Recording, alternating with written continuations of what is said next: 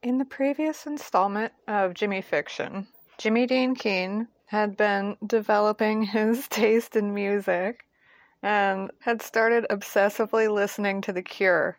So this installment opens with his best friend, Professor Cole Bowden, presenting Jimmy with a mixtape.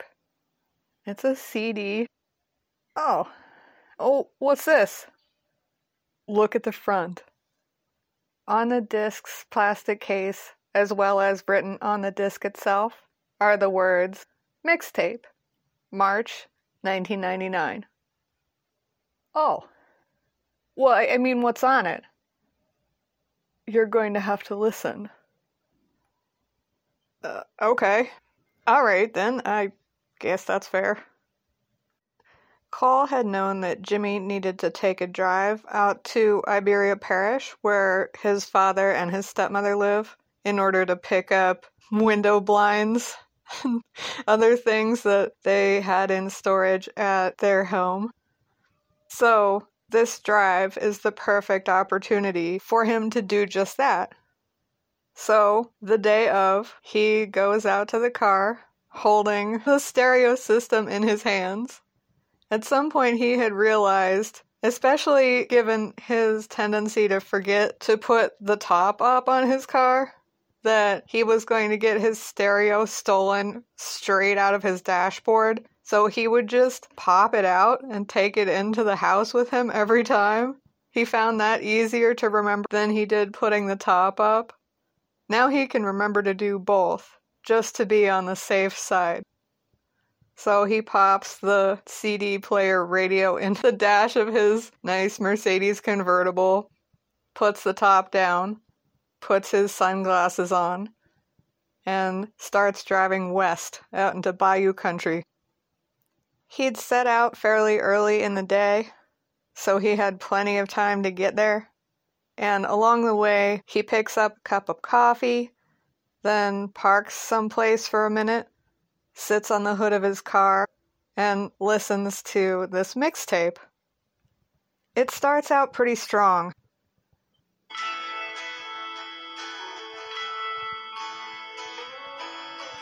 How many special people change?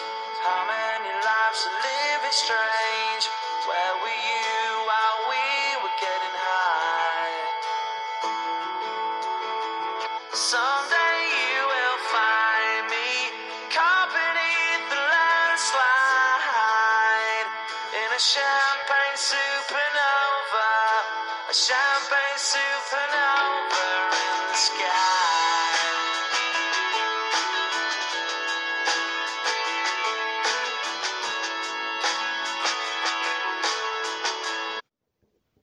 Yeah, that's right. He knows me. In Jimmy's opinion, this is perfect driving music.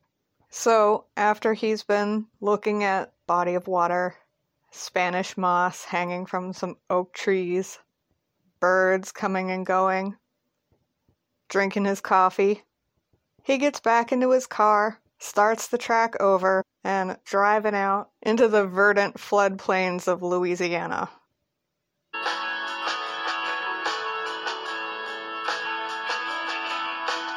Wake up the dawn and ask her why. A dream, she never dies. Wipe that tear away now from your eye. He cranks the volume a bit.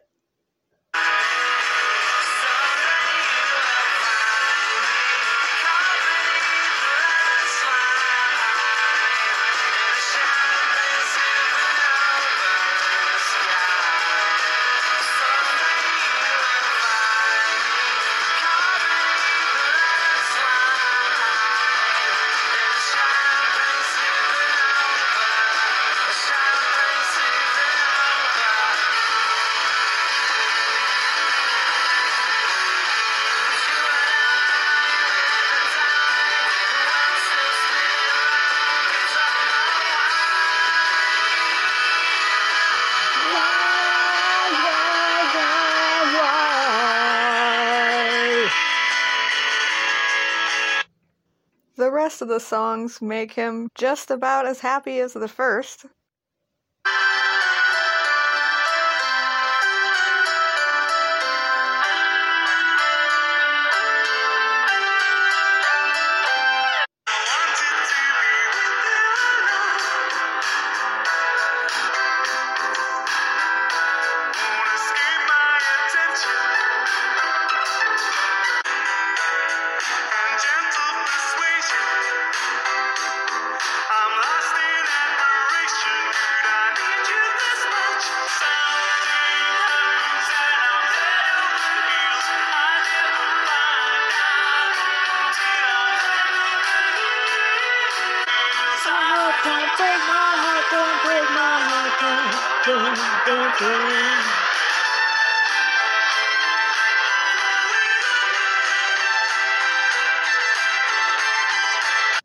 This is not the mixtape he would have made for himself, but while he's driving, singing along to these songs, spacing out a little bit, Jimmy's also thinking about his time in Angola prison, where he earned the yard name El Guapo Loco.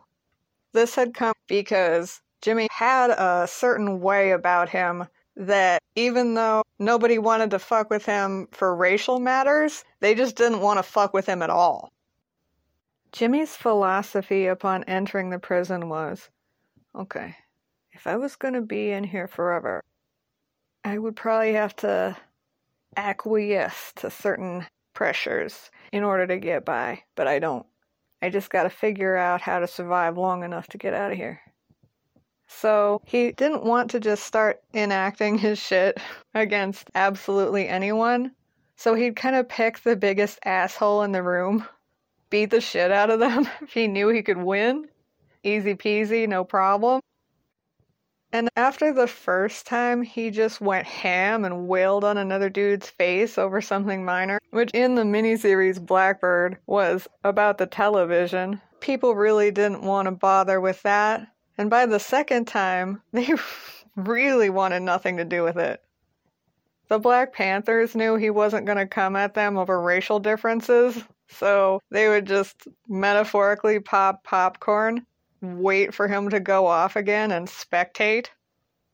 The Latin Kings were like, we don't want to get in trouble because you can't control yourself, so we don't want nothing to do with that. And the Asian gangs would just pretend they didn't speak English whenever he walked by, which all suited Jimmy just fine. Yeah, that's right. Don't bother me, and I won't bother you.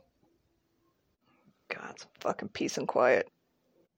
But every once in a while, someone, regardless of race, would start to think he was real bad. Maybe he could fuck with Jimmy.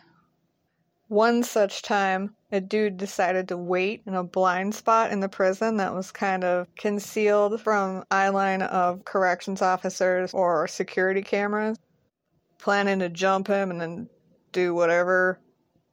But Jimmy had good instincts and kind of always knew to keep his back up. So Jimmy walked into the ambush. Other dude leapt on him, started trying to throw down. And although Jimmy's not a big guy, he's pretty strong, so he just fought like a cornered weasel. Went low, smashed his shoulder into the dude's midsection, punched him in the face a couple times, then got him on the ground and just sat on him and started punching the shit out of him. He lays a couple blows just to make sure the dude is really down for the count, but then he feels himself just continuing and has to reel himself in like, shit, dude. Gets a couple more in there anyway.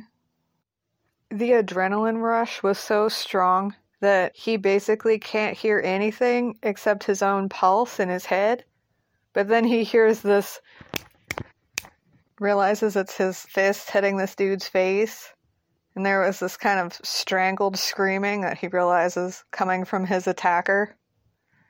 Some part of him is kind of dissociated from it all and realizes that he's attracting an audience. Other prisoners showing up, at first wanting to help, like, oh shit, we don't want to see Jimmy get, oh wait, no, he's good, we're, never mind. Gonna let him go. Doesn't need anybody to intervene on his behalf. So Jimmy's able to reel himself in, disengage. The other guy is still alive, but definitely worse for the wear. Not trying to fight back any longer. And although it felt like it took 1,000,000 years in Jimmy's mind, it happened quickly enough that by the time he emerges victorious, stands up, starts walking away in the other direction, smiling a little bit like, yeah, live to fight another day. The guards are on him. One of them tackles him. What the fuck? Break it up! They drag him to the hole, but he's grinning the whole way. He doesn't resist. He just lets a guard carry him, one under each arm, and then a third guard carrying both of his feet. They're looking at him like, the fuck is up with you? He's kind of limp, like a rag doll. I just gotta underscore the fact that you don't fuck with me. Every once in a while, a guy thinks he can fuck with me. And I just gotta remind him that that's a bad idea. So, in the future, most of the rest of the time, dudes don't fuck with me. What the fuck? You're self-aware. Oh, how the hell are you in here? At that point, he wasn't quite sassy enough to reply, "'Cause I ain't that smart." But all this time later, cruising in his car, he thinks back to what people had told him. Prisons are full of dumb criminals, 'cause only stupid criminals get caught. One of the people who had given him this sage advice was Pops Chanfrelia, the disturbing child predator who was also incarcerated and had been appraising Jimmy from the moment he arrived at the prison. Had approached him early on. "Psst, Jimmy. It's Jimmy, right?" It's James." "Yeah, so, you're new here, and that means you're fresh meat. So, I got a deal for you. You be my bitch, and I'll make sure nobody else fucks with you." Jimmy needs approximately 1 hot second to think about this. No. You know, I appreciate that, but I think I'm good. I'm gonna look out for myself. Okay. But then after seeing Jimmy beat the living shit out of another guy and win for the 3rd time, Pops is like, you know what? I like this kid. More than I even anticipated that I would. So then, after Jimmy's release from the hole, the next time he's working out in the yard, Pops is watching him. Jimmy notices, but let him look, as long as that's all he's doing. Pops approaches him afterwards. "Psst, Jimmy, I just want to let you know, I got nothing but respect for you. There's some mad cojones on you, kid." Smacks Jimmy on the shoulder. Jimmy's kind of like, "Don't fucking touch me." He's not ready to start a fight over this yet. "Yeah, thanks, Pops. Guy gotta do what a guy gotta do in here. But no more than that. You know? Hey, you gotta smoke?" I don't smoke." "Alright. Well, let me give you the lowdown on this guard. 'Cause I think that he's probably gonna be a bigger problem to you than anybody else who's locked up in here with us, okay?" "Okay, alright, yeah, I'm all ears." "Okay, it's Carter. Piece of shit. We all call him Chester the Molester. Never want to find yourself alone with Carter, okay? Don't trust a word comes out of his fucking mouth. Never let him in your fucking cell, okay? He's gonna try to get in there anyway, but you never let him get between you and the door." "Oh yeah, alright. Yeah, I might have been picking up on that a bit." "Yeah, alright. You're not that dumb." "Hey, if you say so." So, the next time Jimmy's in the commissary, he's got his little bit of money that he's been earning from punching license plates, mowing the lawn at the warden's house and stuff, he decides to pick up a pack of cigarettes. The next time he's out in the yard and Pops is watching, Jimmy approaches him afterwards. "Hey, Pops, you need a smoke?" He produces the pack of smokes, and Pops immediately understands that Jimmy understands he's a material girl. Jimmy understands that every interaction with Pops is transactional. Pops is looking out for him, so he's gonna reward Pops. I want to stay on this guy's good side. I definitely don't want to get on his bad side. But I don't want to give him a piece of my ass either, so how about I just toss him a pack of smokes here and again and, at minimum, keep him placated.